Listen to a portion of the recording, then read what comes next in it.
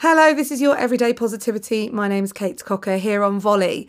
The next couple of weeks are going to be filled with family and joy and food and entertainment on the telly and lots of lovely things.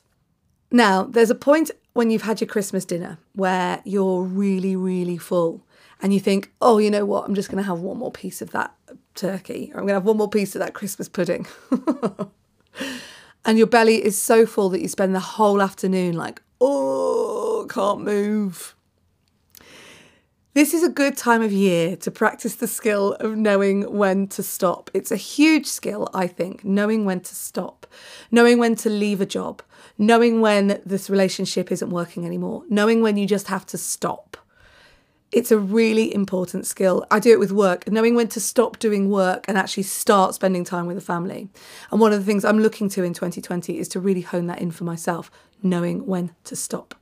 So as much as this time of year is about working out what you're going to start, what you're going to start doing better with all your reviews and your goals, also use it as a time to practice knowing when to stop. When are you full? When are you done? When is it time to just go to bed? And really make sure that you're using that time to stop as a way to take care for yourself and look after yourself and apply some of that self-care. The next few days are going to be fun. Christmas Eve, Christmas Day, holiday time. So let's enjoy, raise a glass and have a great time with your family and friends.